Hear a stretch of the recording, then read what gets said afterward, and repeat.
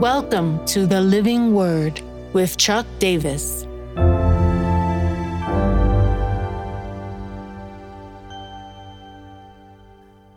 Mark 4:35-41. Rebuked wins. On that day, when evening had come, he said to them, "Let us go across the other side." And leaving the crowd, they took him with them in a boat, just as he was.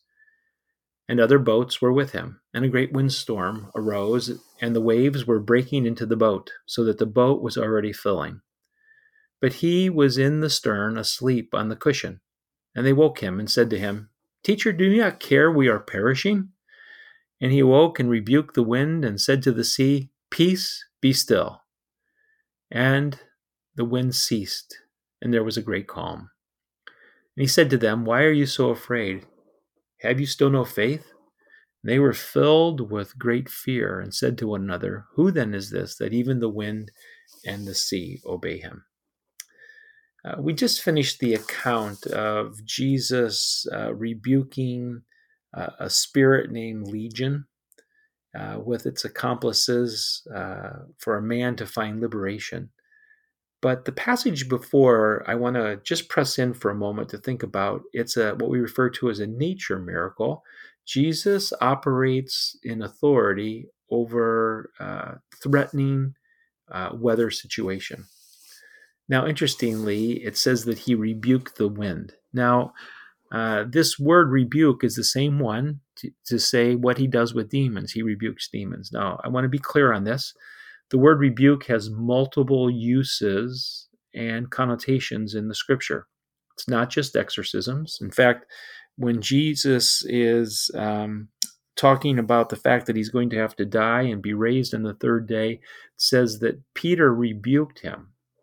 And so it's not just an aspect of exorcisms, but there is a close connection, at least in what I would say the flow of the materials here.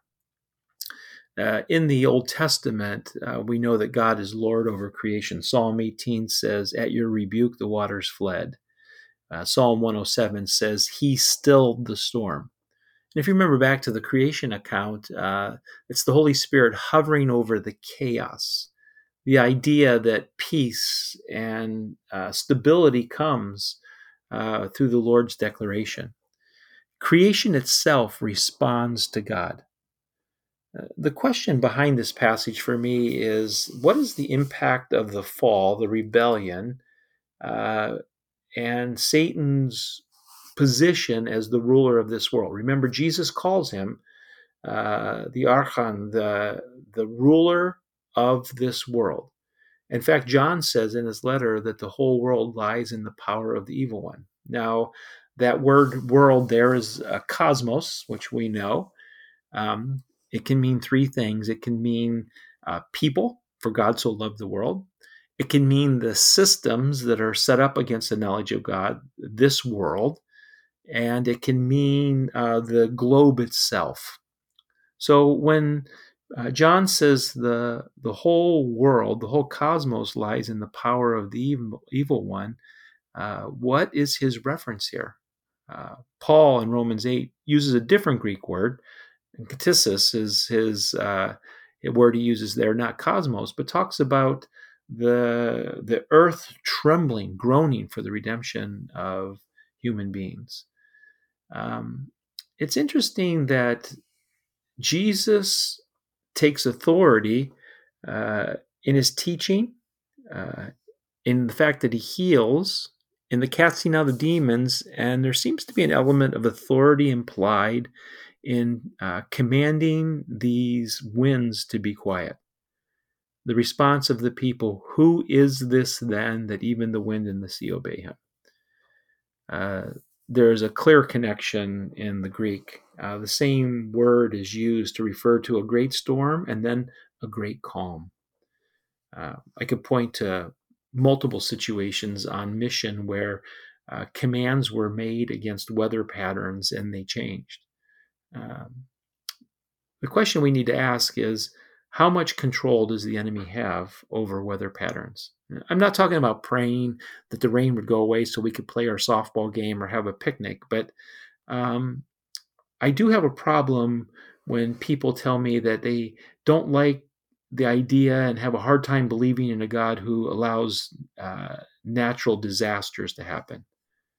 What if it were not a natural disaster that comes from God, but in his sovereignty and his umbrella authority, he's allowing the systems to operate, and it's the enemy of our soul who has brought those disasters. And maybe we're to be people who, in authority, stop it in Jesus' name. I don't know. I'm just thinking out loud in this situation, but it is interesting to me the closeness and the parallels of Jesus dealing with weather and dealing with demons. My now what in this is to be totally abandoned to the Lord and to trust Him in facing the realities in our life, but to appropriate authority in the right spaces. If you want to read a couple stories of taking authority over weather and natural realities, you can read in my book, The Bold Christian, of a situation in Bamako where I can't explain it except through the fact that somehow we were pressing back against the enemy's plans to stop people from being liberated by discovering the true identity of Jesus and finding healing in his name. So, Lord, give us wisdom, give us insight, keep us from becoming extremist. If we have any extremity or if any extremeness in us, let it be that we are totally loyal to you as King, and we trust you in the movement of where you take us in this world. We pray this in Jesus' name. Amen.